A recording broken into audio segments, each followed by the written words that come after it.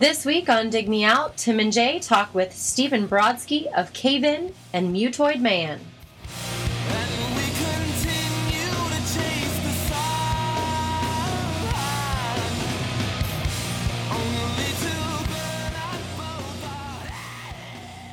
Hello and welcome to another episode of Dig Me Out.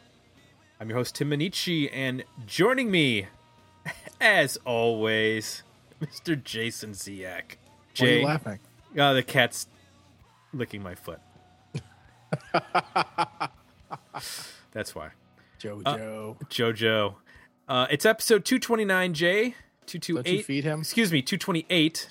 Yes, I do. Do you feed him humans? I feed him human beings. It's like The Walking Dead in this house. I just have that explains why he's licking your feet, though. Exactly. 228, Jay, of season 5, and we have another excellent interview for everyone. In terms of sticking to our format, I understand that this one's going to vary a little bit off the format. We're talking with, this evening, Mr. Stephen Brodsky of Cave-In, currently of the band Mutoid Man. But Cave-In only put out basically 2 records, and one of them was a compilation in the 90s. The majority of releases for Cave-In has come out in the 2000s.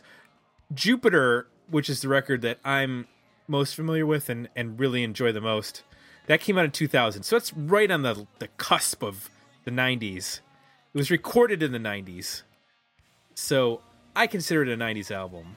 Yeah, and their early stuff is, well within the 90s. And yes, while it might not have been as commercially successful, it was certainly had an underground following. And that's how, Jupiter and Antenna, that's how I came to those records, is just the amount of buzz that those initial releases built around the band. Exactly. Led me to them at that point. So let's lead you now into our interview with Stephen Brodsky.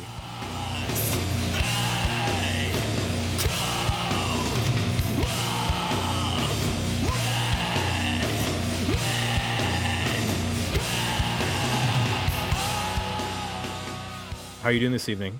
Doing well, man.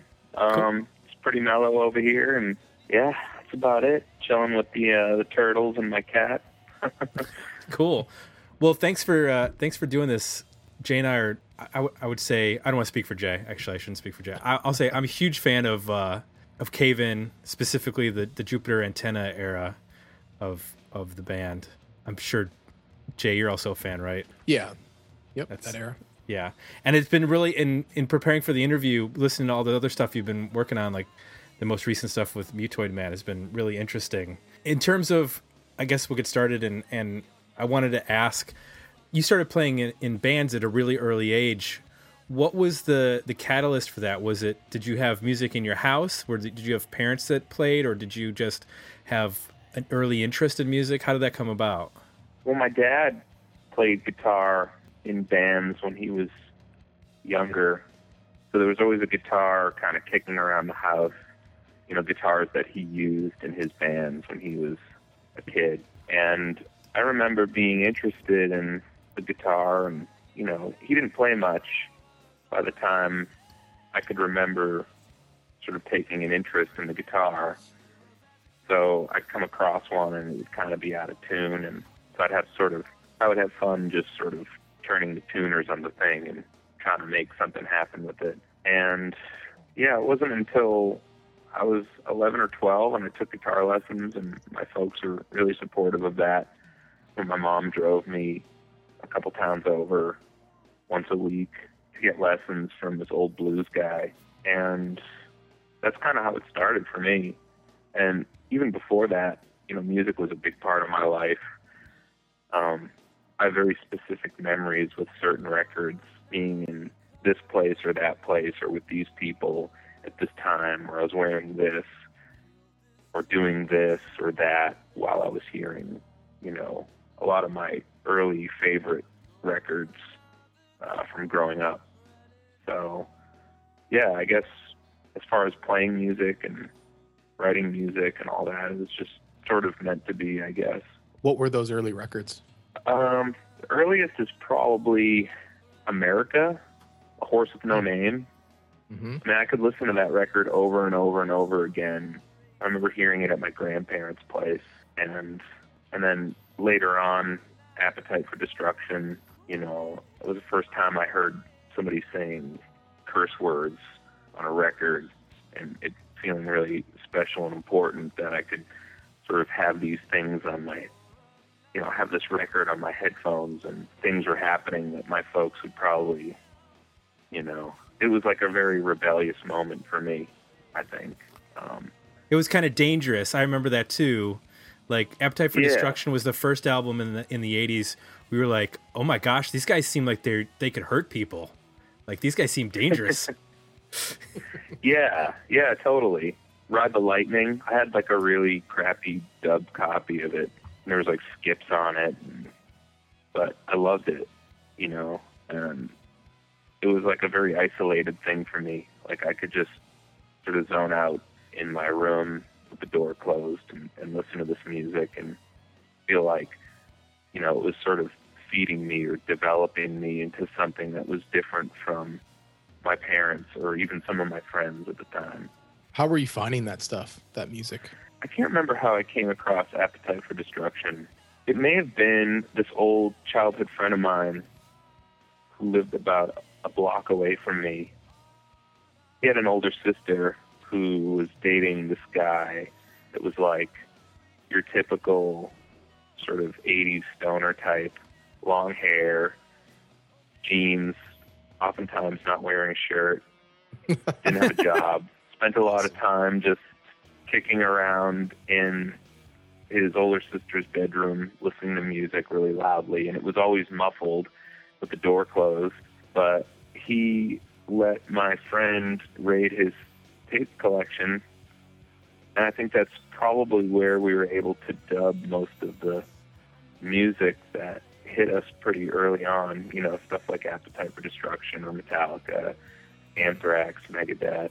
So in terms of guitar players, I'm assuming that since you had the guitar laying around, that's the instrument that you were, you know, listening to records to and trying to figure out what people are doing. Were there any particular guitar players or albums that you were trying to, you know, at an early age, trying to figure out how they're doing what they're doing? Yeah, I remember thinking that it was really exciting to try to learn old Metallica songs and feeling like I was actually spending my time in a worthwhile manner, actually succeeding at learning some of the stuff and playing it so that it sort of sounded like what I was hearing. But that was also after discovering a distortion pedal. Like, I remember buying an amp with some paper route money and being real excited to take the amp home and play what I thought was going to sound just like all the records that, you know, I'd been learning or trying to learn. And I was really disappointed when I just plugged in and it turned out to be just this like amplified, clean tone. Yeah. So it wasn't until I figured out that there was an extra step involved and, you know, that really upped the playing for me. You know, I could just spend like 4 or 5 hours at a time after school up until like I had to eat dinner, like the latest I could possibly eat dinner before, you know, my parents were really upset at me or something. But that's what I was doing when I was, you know, 7th, 8th grade. That was it for me. So at what point does the playing along with Metallica records evolve into discovering, say, punk or hardcore or some of these other sounds that would inform the music that you would later make? I think when it became a social thing, it started to transform a bit. You know, like friends that I had in middle school, you know, we started to get together and actually play and form bands. And that's when everyone's tastes kind of started to mix a little bit more. And for me, it was sort of a learning experience to start to discover slowly music outside of what I was able to just sort of figure out on my own or discover on my own. And I think for me, it was like reading liner notes of records, sort of figuring out that, you know, there was more stuff to be discovered that I hadn't heard. Maybe it wasn't being played on MTV or the radio. So that was kind of a roadmap for me. I think a band like Nirvana was pretty important to me because they seemed to wear their influences on their sleeves pretty boldly.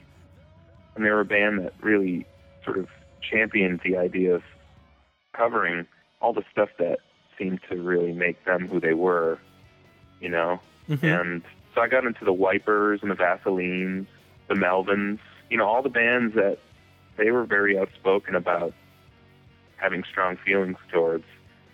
You know, I naturally just sort of gravitated in that direction, and most of the time, you know, it was pretty right on. Like, you listen to any Wipers cover that Nirvana's done, and then you go to the original, and there's not much distance.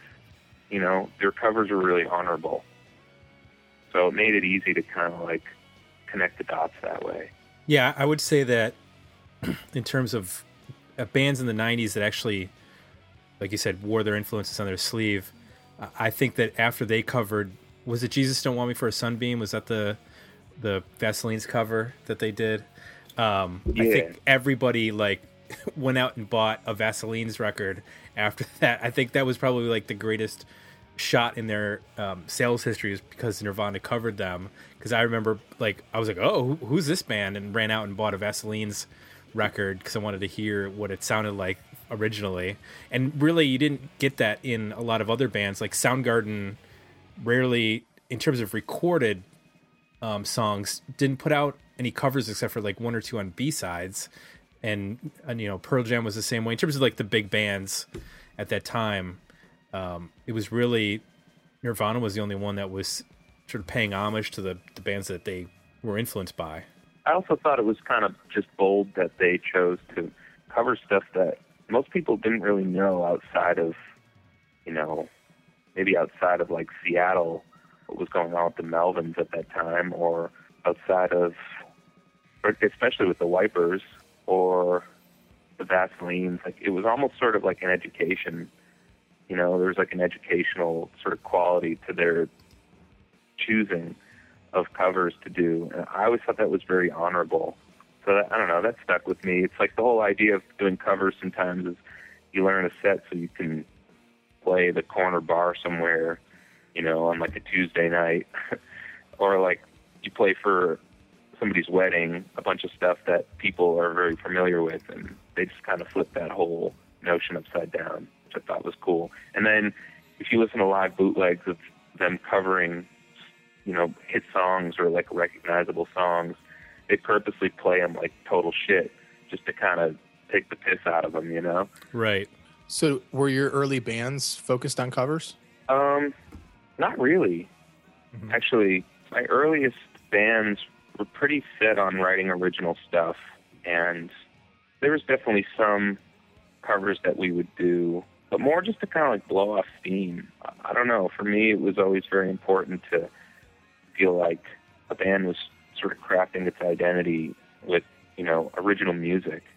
I don't necessarily feel that way now, but when I was younger, you know, that just seemed really important to me at the time. And were you a writer in those early bands? Yeah, definitely. And early on, it was very basic. It was very like verse, chorus, guitar solo, feedback, end of song. You know?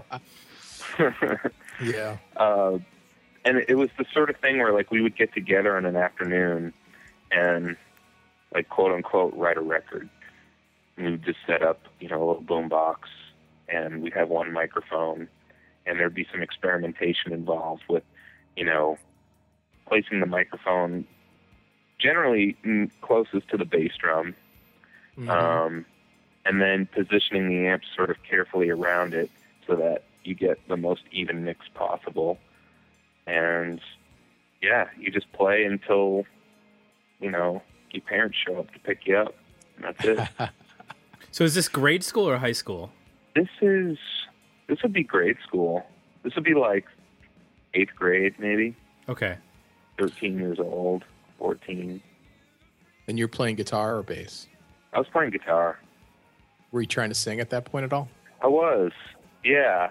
But I didn't have a PA to sing into. It was that same microphone, so I just have to sort of like punch over and get as close to it as possible without blowing out the recording and kind of just go for it.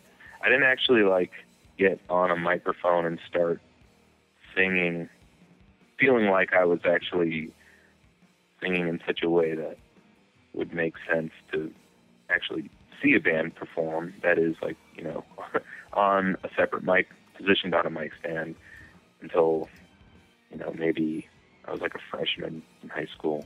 So were you taking guitar lessons through all of this? I took guitar lessons for about a year. I was either 11 or 12. I think it was maybe 12. 12 years old. I took lessons for about a year.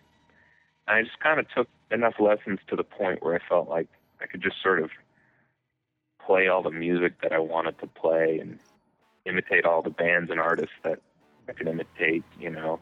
And again, I was taking lessons from this old blues guy, so I really was into the technique. And, you know, I loved Led Zeppelin growing up, so we really bonded over that.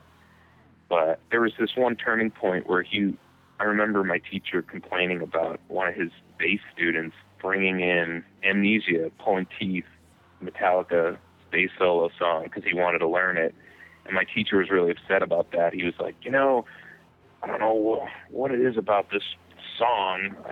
You can call it a song. There's mistakes all over it, and, you know, there's wrong notes. And I just kind of looked at him, and I was like, man, yeah, we're just not going to see eye to eye on this. So that was like one of many turning points. But he was amazing. He was an amazing player. Like, he was doing stuff that, I don't know, was really advanced for me. And I just always got the sense that he had faith that I could get to somewhere close to the point that he was at with his playing ability. But he was also really into reading music and sight reading. And, you know, I was like a 13-year-old metalhead. I didn't want to be looking at music paper, you know? I just wanted to, like, grow out my mullet and just fucking swing that thing around and, you know, play riffs, you know, and not look at a piece of paper. How can I look at a piece of paper if my head's swinging around? That was my attitude. And sometimes I wish I had stuck with it a little bit longer, but, you know, I also have heard stories about, like, you know, friends of mine who, you know, had music teachers that were, like, you know, swigged from, like, a whiskey bottle or something in their car before they had to get out and give a lesson. So I guess maybe I lucked out in that regard. Mm-hmm. So did he teach you sort of like chord fingerings and basic scales, or was it a bit more advanced than that? Were you getting into like different types of tunings? And because imagine if he's a blues guitarist, he might be playing like with an open tuning for like a slide or something like that. Was he getting into sort of the more advanced aspects of guitar, or is it just sort of like, here are the chords, here are the basic scales you need to know? Oh, it definitely started with the basics, but, you know, again, I was taking it really seriously, and I was playing a lot. And I don't know, it must have shown, because, you know, we got into finger picking. He encouraged me to wear a thumb pick, which I didn't really stick with, and only up until like 5 years ago did I sort of pick that up again. But, you know, we were doing stuff like lead techniques, and, you know, he was showing me like ways to make it sound like you could play a bunch of notes, and, you know, with this sort of like really lazy sort of picking technique where you're just sort of like skipping across all the strings, and it sort of sounds like a sweep, but it's not. Just really like deep-rooted sort of blues style playing. We'd also just do like 12-bar blues type stuff so that we could each play like lead stuff over it and kind of swap back and forth. And, you know, it was a really good education, I think. I wish I had stuck with it a little bit longer, but again, it was like, I just sort of felt like once I had the tools to, you know, play through Seek and Destroy, like that was it. I had my wings. Like, I was ready to go. So what was your first real band? Well, the first band that ever actually played a show would have been a band called Quinine. And it was sort of an extension or a mutation of a previous band that I had done with J.R. Connors, the drummer of Caven. He and I really got together maybe as like early as late 7th grade. He was like the only person I knew who played drums. And I heard he was really good, but I'd never actually heard him. So I have this memory of inviting him over to my house after school one day. And I think he was a little reluctant because prior to having taken guitar lessons and really sort of showing that I was into a lot of the music that I had liked, I was sort of like, I don't know, I wasn't like a full-blown metalhead. I was actually like really sort of confused about who to like hang out with. I was like this sort of like social weirdo. You know, I had friends who were like really into sports and they liked music, but more like on like a popular level. They sort of liked kind of everything, whereas I didn't really feel that way. But, you know, I just didn't know how to express it, or if I did, what would it matter? Because I didn't really know anyone else who sort of felt a little bit more like me. So, you know, JR, I think at first was like, well, I don't know if this guy's like a real metal dude. I don't know. I don't know if he's like really in, or if he's like kind of like one of the, you know, one of the more popular kids or sporty kids, you know. I mean, again, this is all middle school bullshit, you know, the stuff movies are made of. But he came over and, you know, I was like playing through some songs that I knew, and, you know, Nirvana, Metallica, Megadeth, or whatever, just doing like hack versions of some stuff. And I don't know, he seemed really impressed, at least enough to like jam together. So yeah, that was my first sort of introduction into playing in a band. You know, it was with JR. So yeah, we did a band called New Breed, which we had a concert in my parents' backyard at one point. It was like the end of 8th grade. It was kind of like our end of middle school bash. Holy shit, we're about to go to high school. That sort of thing. And then it just sort of continued from there. Were those bands, would you call them metal bands, or how would you classify what you were playing? Well, it's funny, you know, because you read about like grunge and how it was sort of this like media thing that was, you know, made up, or it was just a word that was sort of capitalized on by like major labels at the time, and, you know, people involved in corporate music world marketing and blah, blah, blah, blah. But, you know, growing up in Methuen, Massachusetts, this suburb, you know, like a half hour north of Boston, you know, we took that really seriously. Like grunge was like a thing. It was like, no, that's it. I mean, there's even a DOD effects pedal called the grunge. I mean, it's official, you know. It says so in Hit Parader in big yellow letters or whatever, you know. So we would always call ourselves a grunge band, you know, or at least I would. That's kind of how I thought about it. And to me, it was like a melting pot of all the stuff I liked, you know. I mean, growing up playing guitar under the wing of a blues player, you listen to bands that are classified as grunge, and there is a strong blues element. There really is. So that made sense to me. You know, I loved heavy metal growing up, so, you know, there's definitely something metal about grunge. Okay, cool. And then there were bands like, you know, I mean, all the bands that were sort of popular in that day, they would take a moment to like put the electric guitars down and grab an acoustic and like, you know, do some campfire jams or something, you know. And I was like, all right, I'm into that too. That's really cool. You know, I was taking lessons with an acoustic guitar, so, you know, that was very much natural to me to want to go that route. So yeah, that was what I thought of, you know, myself, or that's what I sort of musically identified myself with, you know. It was like this melting pot, this grunge, you know. Yep. So you mentioned that JR was in the band with you before Cave In. So how did Cave In come to be exactly with JR? So let's see. Sophomore year of high school, maybe even earlier than that, you know. I mean, we went to a really big high school, at least, you know, compared to a lot of people that I know. When I say really big, I mean our graduating class was like 2,000, maybe a little more. I mean, that seemed pretty big at the time. Yeah, that's pretty big. Yeah, I know. I know people who. Mine was 92. I had 92 people in my graduating class. Oh wow! Yeah, exactly. So it was like a huge sort of cultural change, for I don't know suburban kids. I mean, Methuen is technically a city, so everything kind of changed for us. I think, going to Methuen High, because that's ultimately how we were exposed to hardcore. I mean, there were kids older than us that they're actually going to shows, and they sort of knew about stuff that was happening that was local, and it was like actual bands you could go see play. So that was exciting to me, and I remember checking out hardcore shows.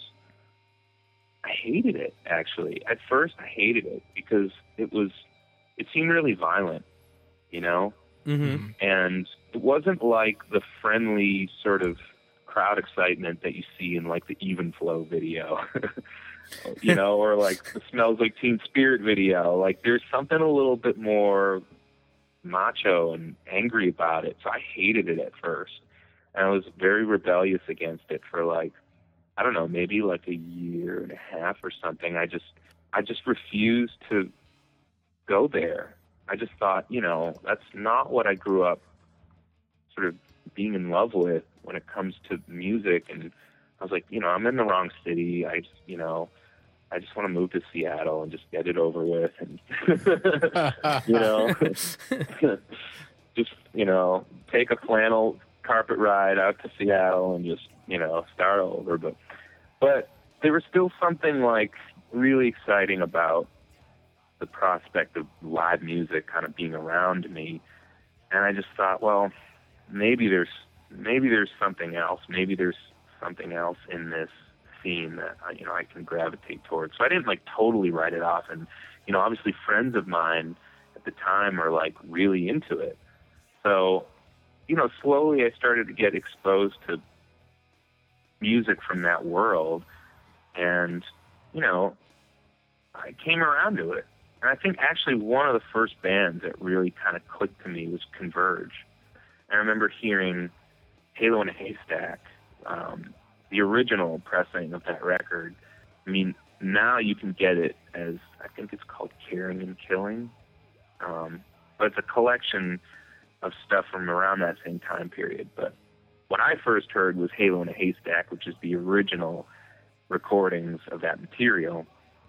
And I just thought, oh, okay, this is cool. This is something brainy, and it's definitely metal. And it just seemed a little bit more adventurous than some of the other hardcore that I'd been exposed to. And so I could relate to it.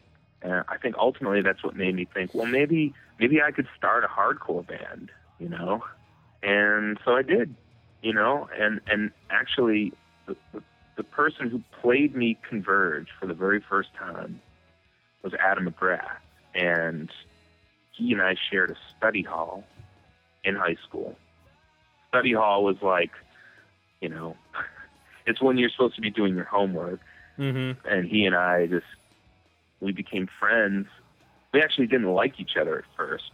And I remember thinking, oh, he's into hardcore.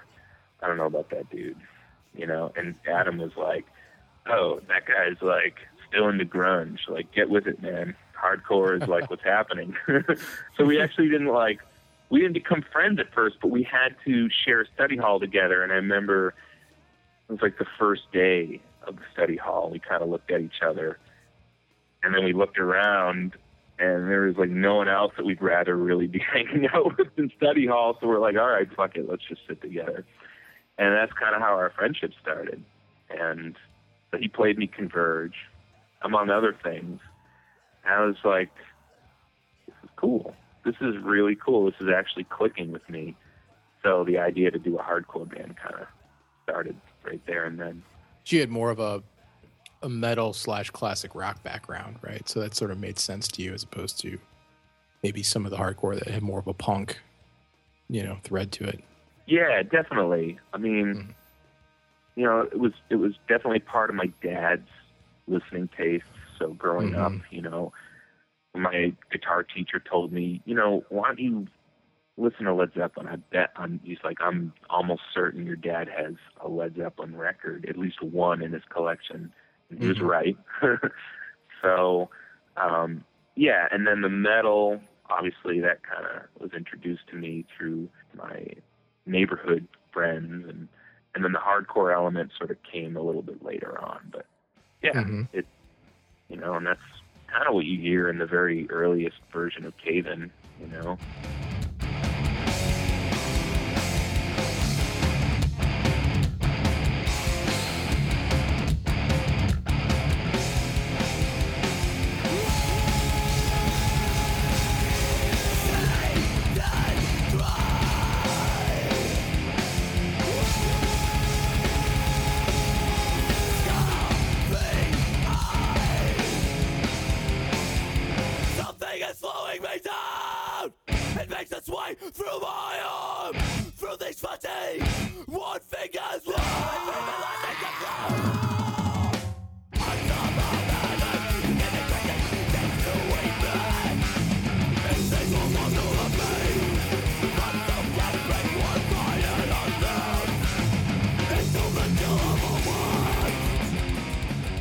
Yeah, I'm glad you mentioned that, because in terms of, I guess, classifying the first record, I've seen the word metalcore applied to it, which it's interesting because when I think about, you know, hardcore and metal, there are some things that work together, but there are also some things that are in opposition to each other, in terms of style and performance and the end result in terms of the sound. Do you think that that's a fair or logical description for that first record? Which record are you talking about? The first Cave-In album. Beyond Hypothermia? Until Your Heart Stops. That's the first one?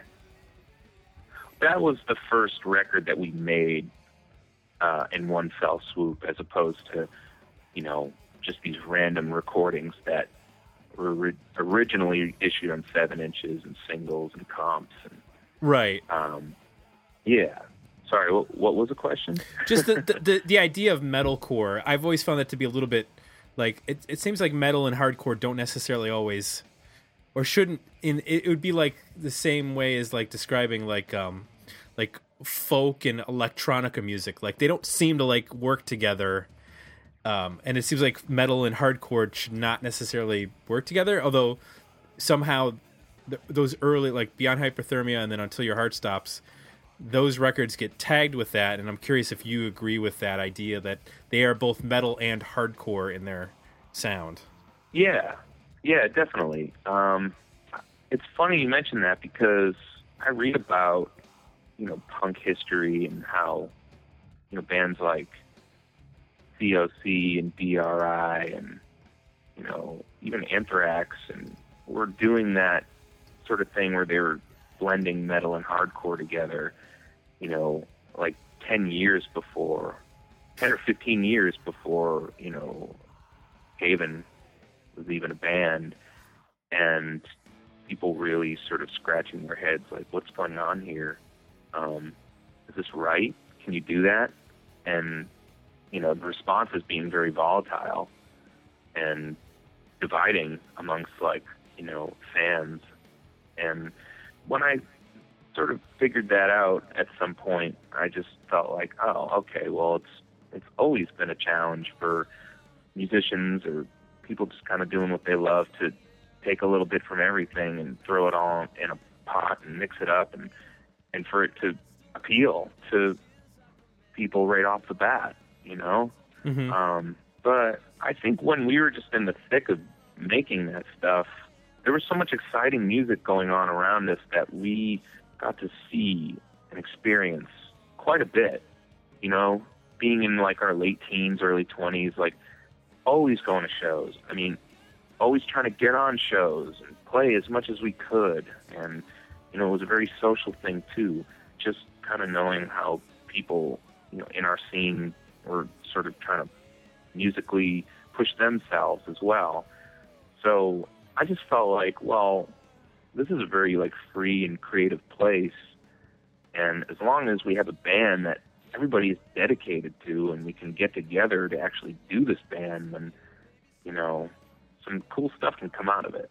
I don't know if that really answers your question, but yeah, I'm just trying to maybe get into my 19-year-old brain right now.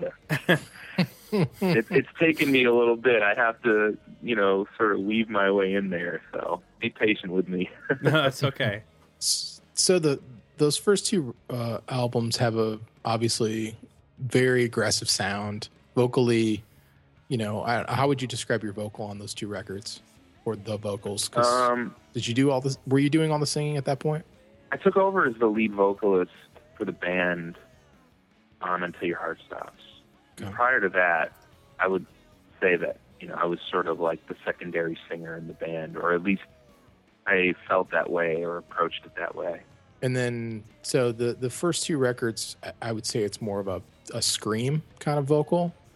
And then by the time you get to Jupiter, the melodic side of the band starts to come out. Can you talk a little bit about the transition? How did that occur? And was everybody on the band on the same page about that change in direction, or was there any pushback? Talk us through that a little bit.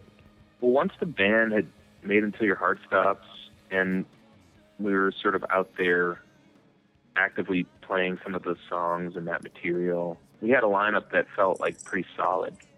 And it was kind of the first time that we really felt that way, maybe since the band first started. And that's not to discredit anyone that was in the band prior to the Until Your Heart Stops lineup, because everybody that was a part of Caven, was meant to be there at a certain point. And it just seemed like once we had made that record, there was like a sense of a lot of like dust kind of settling, and we just sort of felt a little bit more relaxed and like, all right, well, this is a chemistry that works really well, and let's try to roll with this. And I think for me, once I sort of felt that way with this particular lineup in the band, it just seemed like, well, we could really kind of do anything at this point, as long as we're all present to be doing it, whatever that musical journey might be. So it was very liberating. And something else that I felt personally was that, there were so many great bands pushing the envelope with heavy music at the time that, I didn't know how much more technical a band like Haven could get without it just sounding like forced, or, I don't know, just sort of beyond what we're sort of capable of doing and having it sound convincing or pulling it off well, in a room of people. So the idea was to just, well, what if we played with the same intensity that we did on Until Your Heart Stops, but, the technicality factor was, I don't know, sort of not so focused upon, and, let's try something else instead. Let's try, taking these spacier elements from Until Your Heart Stops and maybe expanding upon that and see what happens with that. We all love Live at Pompeii, the Pink Floyd movie. We all got really into watching David Gilmour, with his shirt off and no shoes, just playing with a delay pedal in the dirt. So it's like, all right, well, that looks pretty fun. Let's bring that into the picture. And yeah, I don't know. That's kind of how it started, really. Just, again, I put a lot of emphasis on just the lineup of the band sort of being what it was and feeling like, oh, this is really cool. This is a bunch of people who seem kind of up for anything, and let's see where that takes us. So you were really confident in the lineup, and you guys all were open to taking the band wherever it may go. Did you have any concerns or pushback from, the audience that you had developed at that point? That, this change definitely. in direction? Okay. Yeah, definitely. I think it was warranted. People who really love the Until Your Heart Stops record are going to see the Caven that they knew or they thought of and the band was not very metal anymore, or all this new stuff they're doing is not very metal, and where's the Cave-In that I know? What's going on here? So it's understandable. And we kind of fucked with people too, you know, we'd play like 10 or 15 seconds of Moral Eclipse and then just stop and, I don't know, play something else, you know? You know, there's sort of a punk element to that. I mean, I don't know how punk it is to like alienate your audience. Not that we were trying to alienate anyone. In fact, we sort of felt like, well, maybe we can just sort of bring a different flavor to these shows that we're playing, you know? I mean, a lot of the shows that we did at that time prior to Jupiter were with, you know, bands that kind of, I guess you could classify as like metalcore or mathcore or hardcore. And, you know, there was something exciting about standing out a little bit, even if it's in a way that like maybe disappoints some people, but other people seem to be into it too. It was like at the end of it, we just kind of felt like, well, hopefully for every person we bummed out, maybe we like really kind of turned on like two people, you know? And then that started to happen a little bit. I think once the Jupiter record finally came out and people started to kind of just know the material, they could like take it home and listen to it.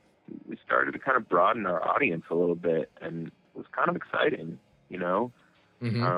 So it just took some perseverance. Again, we're all very much like, you know, sort of wrapped up in Cave-In being our life at that point. So it kind of just felt like wearing a bodysuit or something, or having like this armor on, like, you know, we're a fucking band. We can do anything we want, you know? I think one of the things that Jay and I really responded to with regards to the Jupiter record, I can't speak for Jay. I think that's the record I discovered the band on, and then I sort of went backwards at that time and then have, you know, stayed current with whatever came out. But is that you take a lot of chances on that record vocally, and even just on the first track, the vocal is doing it's utilizing it sounds like an Eastern scale in part of the vocal, which is kind of, you know, if you listen to the first two releases, that's not something that the vocal is doing, is taking these non-traditional influences and incorporating them into the music. And I'm wondering what sort of stuff you were listening to at that time that was influencing, taking sort of, you know, it's not even a hard rock or a metal sound that's going on. There's some really interesting non-traditional sounds that are incorporated into this record. I can understand your point of view. Jupiter, the city is so bright. The kind of light that spots your eyes with white. Jupiter, your beauty doesn't mind to be the center of my universe. Jupiter, you're seemingly so right.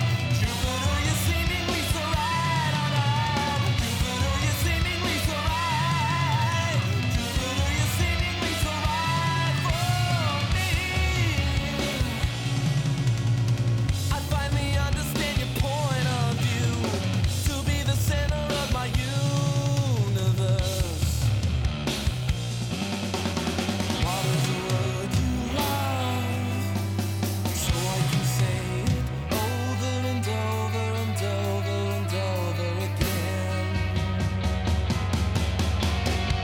Your blood is sweet like wine, until I run out of rhyme.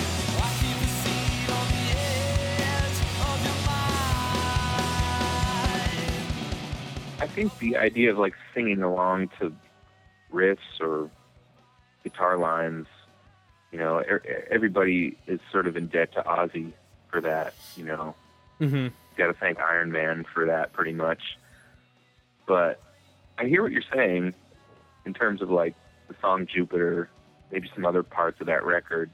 I think Sunny Day Real Estate was a pretty big influence on me. I mean, it made me want to sing with like a fake British accent. I mean, them and the Beatles. The Beatles obviously had real British accents, but, you know, they were a huge influence on me, Sunny Day Real Estate. And I think you'll hear a little bit of that maybe in their music. I was really into like the How It Feels to Be Something On. Is that the name of the record? Yeah. I was really into that one that came out in like 98. You know, I got to see them play, and, you know, it was really exciting for me. The band was very meaningful to me. So there was that, and then a band like Failure, they always had really strange vocal melodies, and that was always the fun of listening to that band. For me, was kind of guessing where the resolve was going to be, or how he was going to sing his way out of this weird chord progression that he set up for himself. And so I tried to take all that and maybe put it into Jupiter, or it wasn't even trying. It just sort of happened when the band was like trying to take a more melodic approach, and that just seemed to make sense to me, you know. So on a song like Jupiter, are you writing the guitar part and then bringing the vocal to it after? Or is that a guitar part that like Adam is writing and then you're trying to figure out what to do with it? I don't remember who wrote that line, but I think at that point we were still really heavily basing our writing on guitar parts and, you know, very sort of like guitar jammy type of ideas. And, you know, I would just put a mic in front of me, and when it came time to try to mess around with vocals, I would just have to, you know, work with my limitations and just sort of push out some air that felt like it made sense with what my hands were doing, you know, because we were always a very live-based band, you know.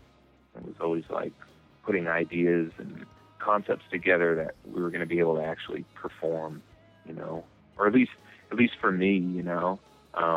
It wasn't that way necessarily until Your Heart Stops, but that record was so much more sort of wild and crazy in terms of coming together. But for Jupiter, you know, we actually got to rehearse quite a bit, and there was talk of even trying to like track vocals and music together live, which would have been really bold. And we ended up overdubbing the vocals, but, you know, most of the music was recorded live on that record. So, yeah, I mean, we were rehearsing pretty regularly, like once a week, maybe more if we could do it, especially around the time when the record was scheduled to be recorded. And so, you know, I would just try stuff and, you know, listen back to it. We'd make 4-track recordings or boombox recordings and just try to hear what works, you know, and trial and error, really. So for Antenna, you wound up on a major label, correct? How did that come about? Well, kind of like what I was saying before with Jupiter, you know, the whole landscape for us started to change a little bit in terms of like the bands we were playing with and some of the people coming to our shows, including like all of a sudden seemed like there were people interested in working with our band, you know, from like management companies, PR companies, and lawyers and major labels. And it all kind of started to like swirl together, all that sort of activity. And, you know, we dealt with it as best as we could.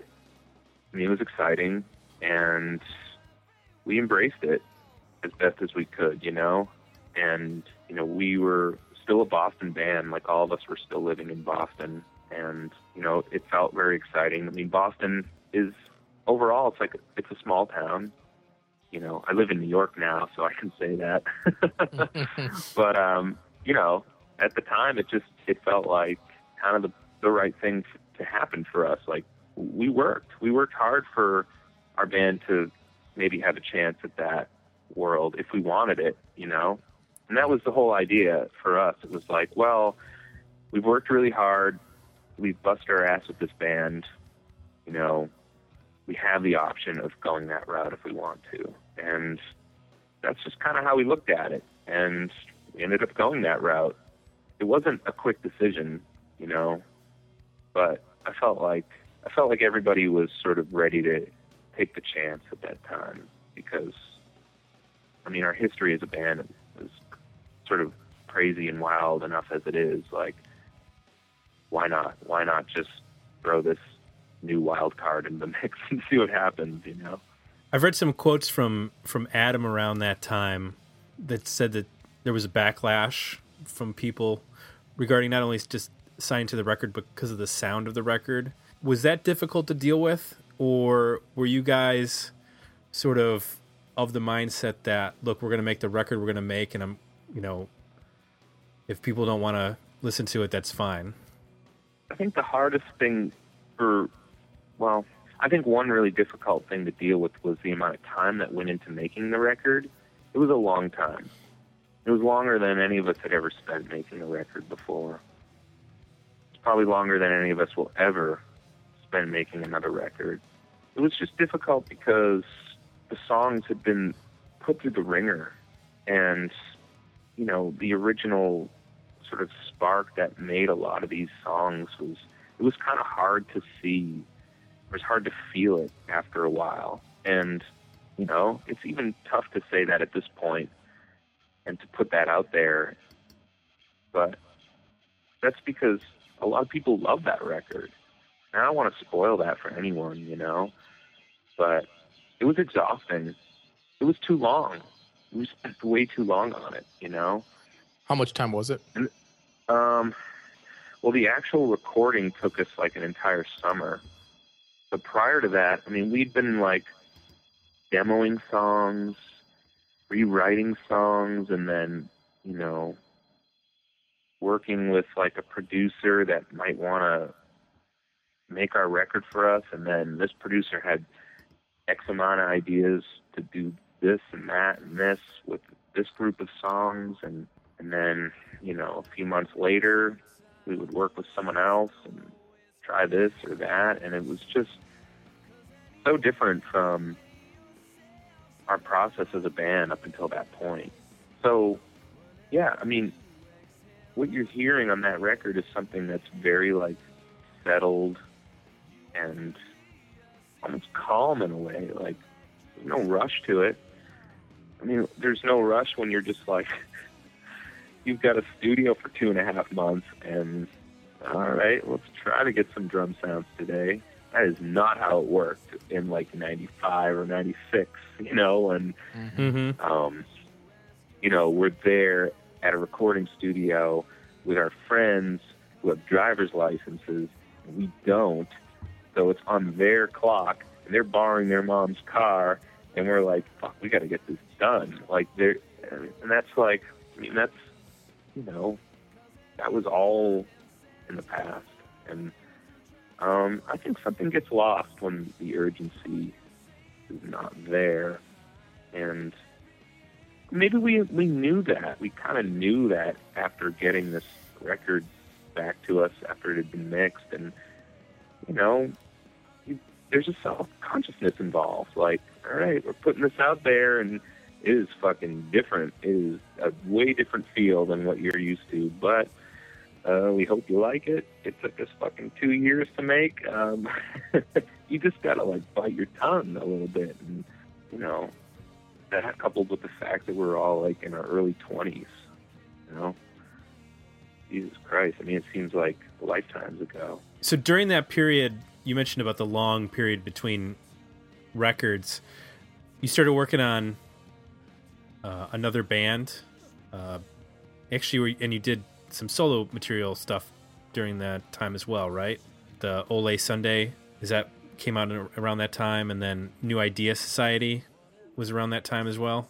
Yeah, that would have been around the turn of the century. Maybe a little bit afterwards. So did that stuff come out because you were frustrated with the time it was taking to make that record? Or was that just sort of like in the hopper that, I've got some downtime and I'm going to start working on this other stuff? Yeah, I think it was more of the downtime aspect of things, and just sort of, there's sort of this restless side of me that always likes to feel like I'm working on something just to keep the grease on the gears, and a lot of artists that I admire have also chosen various outlets for their work that's maybe off to the side of whatever they're doing for their main focus. And I've always been a champion of that, that mindset and that practice. So again, like in the music world that we're a part of, I mean, there's just so many people doing cool shit with labels and projects and music. It's just inevitable that you get sort of wrapped up in, you know, at 1 minute talking about like making a band or putting out a record on somebody's label, and you know, I was very fortunate in a lot of ways that people followed through, and you know, so you know, had a band like New Idea Society make a few records and do some touring and putting out solo records and touring on that a little bit, downtime, just for the challenge of playing solo shows, scaring the living shit out of myself. Yeah, so just kind of a continuation of just doing it, I guess. Do you have different methods of writing based on the project? Like in Cave-In, is it more of a collaborative writing process as opposed to like a different project where you might bring a finished song to a band that you're working with? Well, Cave-In's much more of a collaborative thing now. It wasn't always that way. I was very meticulous about parts and structuring things.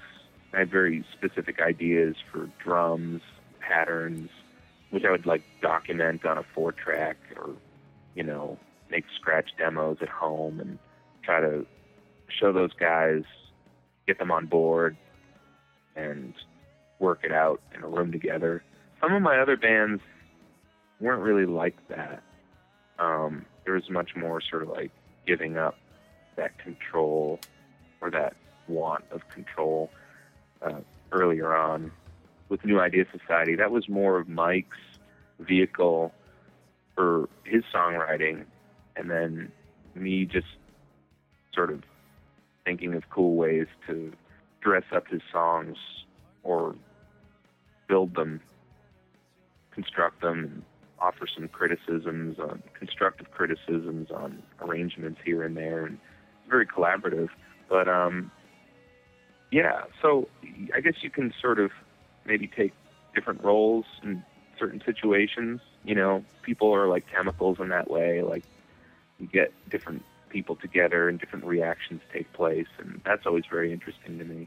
Do you like it when you can sort of be a player instead of the main songwriter? Does that free you up? Nowadays, yeah. I had a lot of energy for conceptualizing and seeing this overall picture and wanting to put it into motion when I was younger. I still have that to a degree, but in a band setting, I look for different things now than what I did when I was younger. I think it's just because I've had the fortune of playing with so many great different players over the years that I've learned to relax a bit. And it's also exciting to see these people grow into their own sort of musical monsters, you know, over time. And so, yeah, I much more prefer the element of surprise now, or if I'm in a scenario and I have maybe like a couple riffs or just sort of a vague idea for a song, that's good enough for me. That's good enough to go into a situation and then to sort of like let it bloom with a group of people in like a trusted scenario where everyone's sort of on the same page. At the moment, is Mutoid Man your primary songwriting vehicle? Because I know that, you know, Cave-In had not played for about 3 years until I think it was like last December. And I think, is there a planned album for Mutoid Man? I know there's like an EP that's come out. Yeah, we have an album coming out in the summer on Sargent House. And as far as like songwriting, and at least on the sort of heavier side of things, the music that I've been making, it's gotten a lot of my attention in the past couple of years. I think the EP came out a lot better than Ben and I had ever really thought it was going to come out. We were really surprised in the end. I think as we kept working on it, we just sort of wanted to keep upping the ante on it, you know, in terms of just developing the songs and the recording, and the whole process just was really, really rewarding for us in the end. And then that whole cycle for us has just been really worth putting the time and effort into continuing. And, you know, we hope to do some touring on the record and just for people to see the band, you know. The shows have been really great. So we want to just kind of get out there and play for many people who want to see us.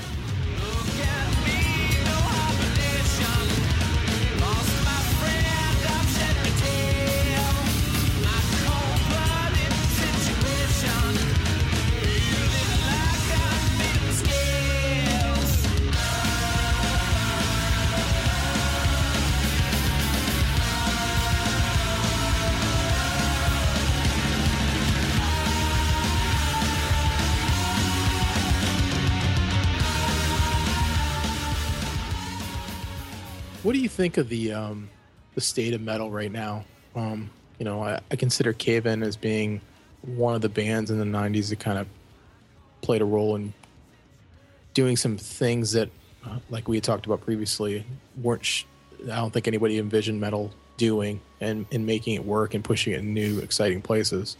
What do you think about the state of it now? I'm always finding really great stuff to listen to. I guess I have some really good filters, you know. I have friends who really care about finding great stuff, and they hunger for it, you know, and they're just happy to share their discoveries. So I'm very fortunate in that way. I think if you're looking for great music, it can get very intimidating because there's just so many places to find it now. It's so much easier than it was when I was growing up, that you need some navigation. You need people to help you. And there's a lot of stuff that I hear that I don't like, but it's so easy to ignore. It's so easy to kind of get into your own world and just, you know, kind of like what I was saying before about like just holding up in a room and listening to like Ride the Lightning and Appetite for Destruction and kind of like letting it grow me or like start to define me or like mold me and shape me a little bit. Like you can do that still with records that are new and exciting to you. Mm-hmm. You know, you just take what's out there and you just kind of hole up with it, and you know, you can wear blinders in a way so that, you know, the other stuff isn't distracting. And as far as like new metal goes, I mean, there's just so much of it. There's so much happening. It just keeps mutating. Mm-hmm. And I'm always finding like little nuggets in the mutations mm-hmm. to really like get into. So it keeps me excited too. I mean, yeah. I don't think anyone who has like stood in front of a full stack just at full volume and just let it rip, like that's, it's not something that easily gets boring. Mm-hmm. You know? And as long as you feel that like someone out there is excited by that, like it kind of validates your own instincts a bit. Yeah, I feel like rock and roll in general is pretty stale, but there's all of these metal bands that are doing really exciting things that I just didn't know the I've always been a fan of the genre, but I never would have guessed that it would be as creative as it is right now. So I just wanted to get your point of view on that as being somebody in the 90s who was kind of flying the flag and trying to push the boundaries of it. And it's exciting to hear that you're making new music that kind of fits in that vein as well. So what's on the horizon for you coming up? I know you mentioned the Mutoid Man record is with the I had read that Hydra Head is pretty much becoming a catalog record. I don't think they've put out anything recently, and that's where Cave In was based. Is that going to affect the possibility of future Cave In records? I'm not too sure what the future for Cave In records being in print is going to be exactly, but it seems that Aaron and Hydra Head are interested in preserving what legacy that they've created enough that like the records that I think are landmark releases for them are getting new lives. And I feel very fortunate that, Caven is included in those efforts. I know that there's a few releases that haven't been reissued yet. I'm not sure if it's going to get to that point with certain records in the Caven catalog, because some are more well-known than others. Some seem to have done better than others.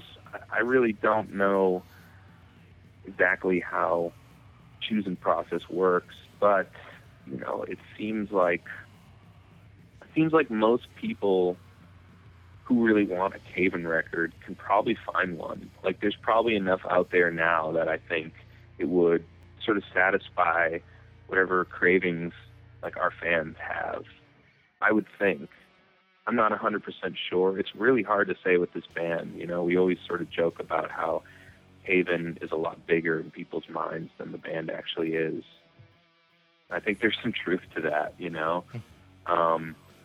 But as far as vinyl goes, I think as long as there's interest out there, we're always happy to be on board for our records getting a new introduction, whether it's vinyl or maybe there's some cool stuff in our vaults that, even the most dedicated hardcore Caven fans haven't heard yet. And all right, well, maybe now's the time to put it out, Or if we ever make new music, it's always exciting to see your music printed in some sort of physical format, I don't think I'm ever going to lose the passion for, going that route.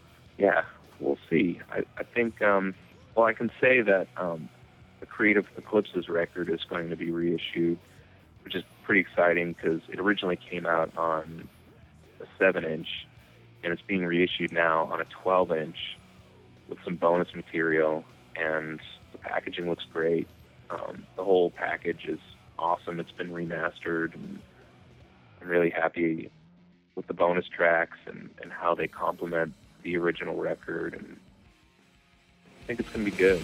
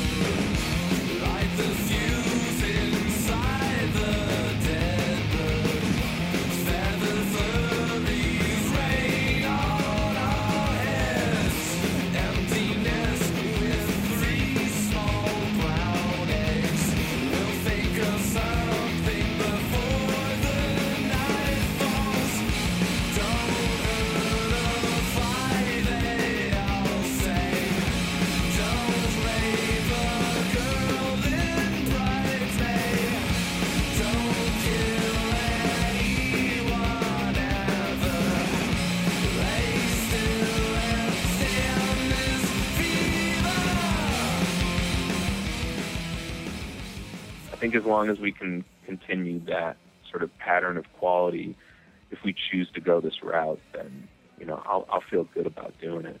Cool. Who's putting that out? Hydra Head. Okay, so they're putting that out too. Okay, awesome.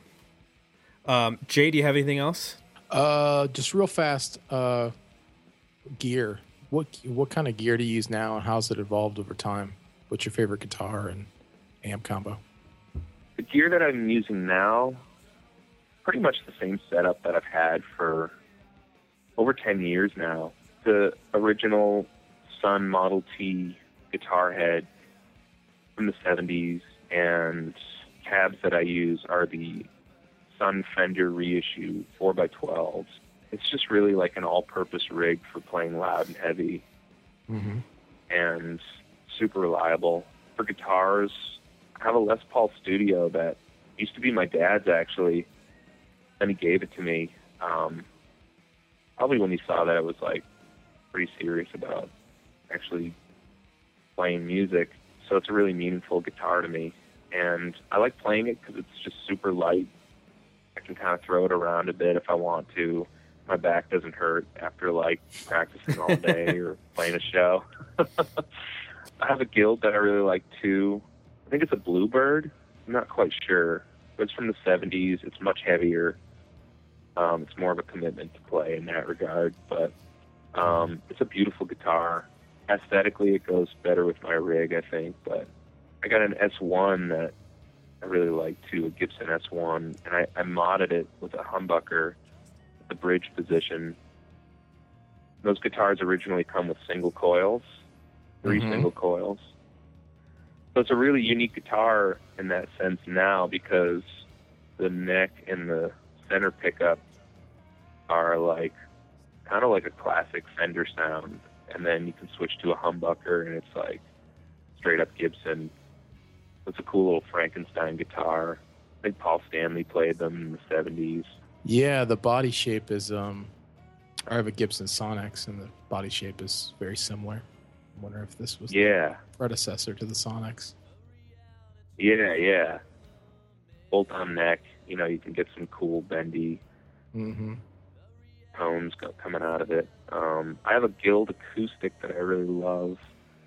It plays like an electric, which I think is why I love it. Like, the neck is super thin and it's got 24 frets and a cutaway.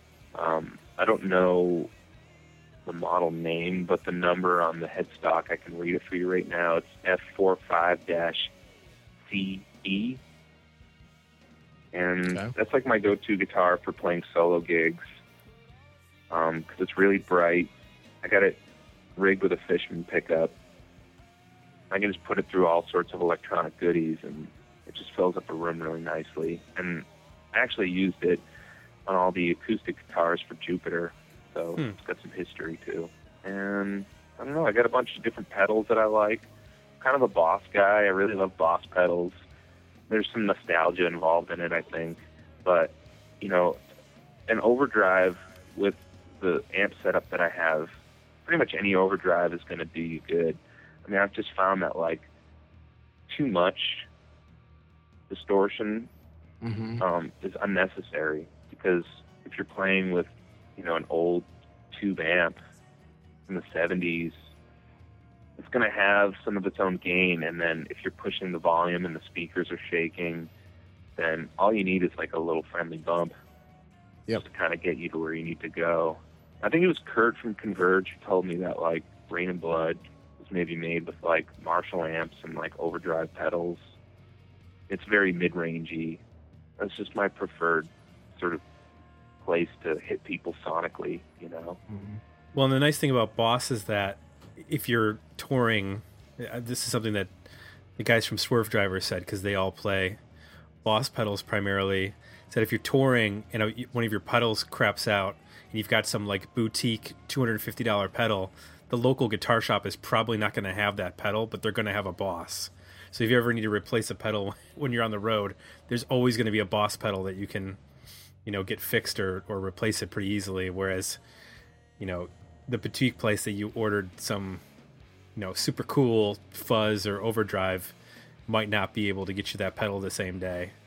So I'm on board. Most of my pedals are Boss pedals as well, and some electro-harmonic stuff. That's pretty much it.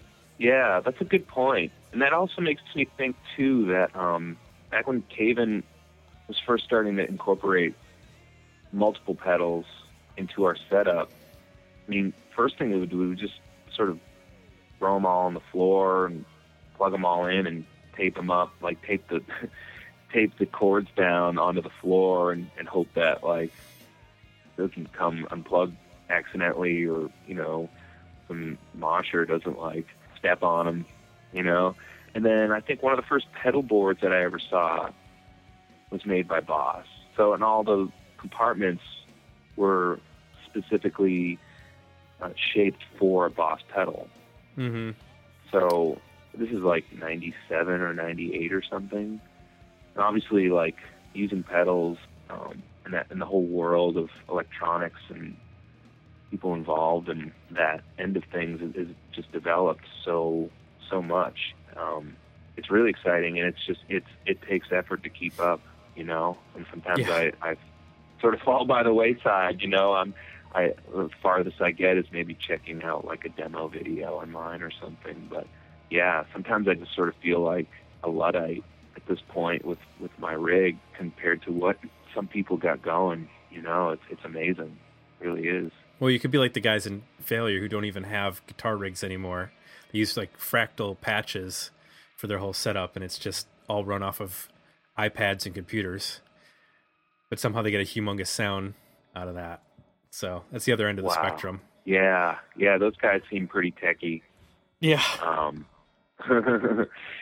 Yeah, it's amazing. And then, like, there's something about looking at, like, old photos of bands playing where, like, the chord is just going straight from the amp to the guitar. That's, like, it's so endearing sometimes. It's like, oh, I just want that. I don't want to do all this tap dancing. It's just ridiculous. I just want to play. Yep. I really, like, I'm tempted to just, like, throw them all out sometimes. Or just leave them at home. So many people chase the AC/DC sound, and they just have Marshall amps and good guitars and good technique, and they plug straight in, you know. And the guitar players are brothers. Yeah. Mm-hmm. Yeah. So it's kind of like one dude doubling his guitar part, but in this case, it's actually brothers playing almost identical to each other. That is a huge, huge component of that band's sound. It's hard to do. Yeah. Blood is thicker than water, man. I know. Even in rock and roll. That's why I play an SG, because of AC/DC. Nice. And I'm sure that's few why a other lot bands. of people play SGs. Yes, I know. I'm not the only one. Yeah. They Well- sold a couple guitars in their day. Yeah. Yeah, no kidding. Well, we've been at this for quite a while, and we should probably wrap up now, just because at some point I need to go to bed and go to work in the morning. So, Steve, we got to plug your website. Stephen Brodsky. I didn't even ask if that's the correct pronunciation. Is it Brodsky? Is that how you pronounce it? Yes. Okay. StephenBrodsky.com. That's where people can go check out music, and there's a lot of other content on the website. Check out. And I think there's a Cave-In show scheduled in like May.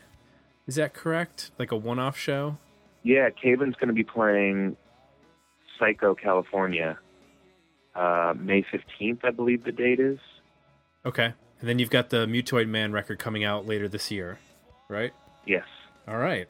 Well, thank you for giving up, time on your Sunday evening. We appreciate this. It was fun to talk about all the history of the band and your musical history and everything. So we really appreciate you giving up your time. Cool. Thanks so much. I mean, I've done some research on what you guys do, and I've checked out some of your other interviews, and you do really great work. So I was just happy to be a part of it. And thanks. And please feel free to comb through all this stuff, cut out my mumbling or anything that doesn't make sense. I'm not always the best talker, but I will not be offended. So for the sake of clarity, this conversation is yours from here on out. Well, we do that anyways for ourselves. So Cool. I'm the one who does the editing, and I easily have about 200 to 250 edits per episode, cutting out all our ums and uhs and popping our t's and all that kind of stuff. Whatever makes me smarter. All right. All right, guys. Thanks again, Steve. Yeah, thanks, Steven. Appreciate it. No problem. Thank you, and be in touch. Real soon will be alright. Real soon, just hold on tight. Real soon will be alright. Real soon, just hold on tight. Jay, that was our in-depth and very fun interview with Stephen Brodsky of Cave-In and his most recent project, Mutoid Man. He's a very busy man, solo material, all sorts of bands he's been in since a teenager, just killing it. And as we mentioned, people can go to StephenBrodsky.com for Brodsky is how you spell the last name. Just a lot of fun. He's one of those guys where you almost get the sense like his best work is still ahead of him. Yes. Which is, rare to say for somebody who's been doing it, as long as he has. But he's just capable in so many ways and so many different styles and instruments. And I look forward to seeing what he does going forward. Yes, absolutely. So we want to remind everybody, if you liked this episode as much as we did, please head on over to our iTunes page and leave us some positive feedback. We'd greatly appreciate it. And of course, if you have a album that you would like us to review, head on over to our request a review page and hit us up with a review. We are always looking for new albums to review. That's it. Another episode in the books. We are done. The month of May is over, so we will be back in June with more reviews, roundtables, and reviews. Thanks again for listening. We'll be back next week with another episode of Dig Me Out. So